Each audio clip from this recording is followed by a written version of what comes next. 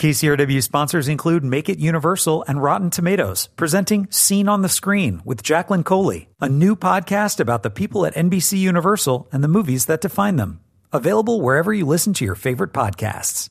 I'm Joe Morgenstern, the film critic of the Wall Street Journal. The American humorist Robert Benchley once said there are two kinds of people in the world, those who believe there are two kinds of people in the world and those who don't. In the world of Divergent, there are 5 kinds of people.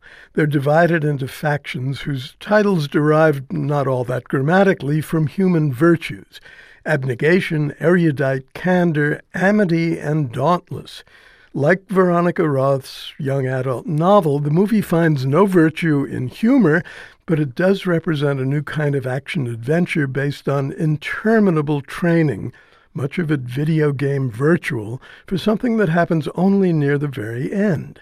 Until the climax of Divergent, the heroine Triss, she's played by Shailene Woodley, endures the longest, toughest, and most tedious basic training since Demi Moore slogged her way through G.I. Jane. The grim setting is a war-torn Chicago after a global conflict, and the film, 140 minutes long, is a sad waste of Shailene Woodley's special gifts. She's a lovely actress, given the sort of good material she got in The Descendants and The Spectacular Now. In The Unavoidable Now, she'll be constantly compared to Jennifer Lawrence because of the film's surface similarities to The Hunger Games.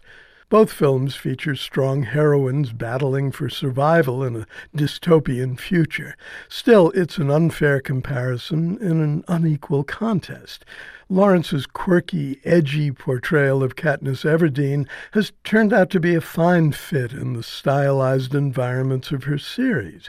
Woodley brings a touching vulnerability to her role, but she gets lost in the numbing physicality of a movie that's forever explaining itself while Triss and her fellow trainees are learning to be warriors.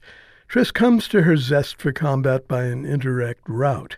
In the scheme of the story, children are given aptitude tests to determine which faction suits them best. They can still join any one of the other 4 in a choosing ceremony, but that's it. Once in, they have to stay in that faction for life. Triss was born into abnegation. Think Amish minus the horses and buggies. But she chooses dauntless. They're the free spirits who run and tumble around town when they aren't defending Chicago from external threats. Yet she doesn't really fit anywhere. She's divergent, lavishly talented and fully feelingful, but still the sort of misfit most adolescents imagine themselves to be, and a dangerous thing to be in her society. Divergents represent a threat to the rigidly established order. Divergent is a fable of female empowerment, and that's all to the good. But it's empowerment weakened by a clumsy love story with a dauntless guy named Four. He's played by Theo James with an abundance of self-satisfaction and an absence of self-abnegation. The plot takes an unexpected turn toward the end, but it's too little, too late, and too preposterous.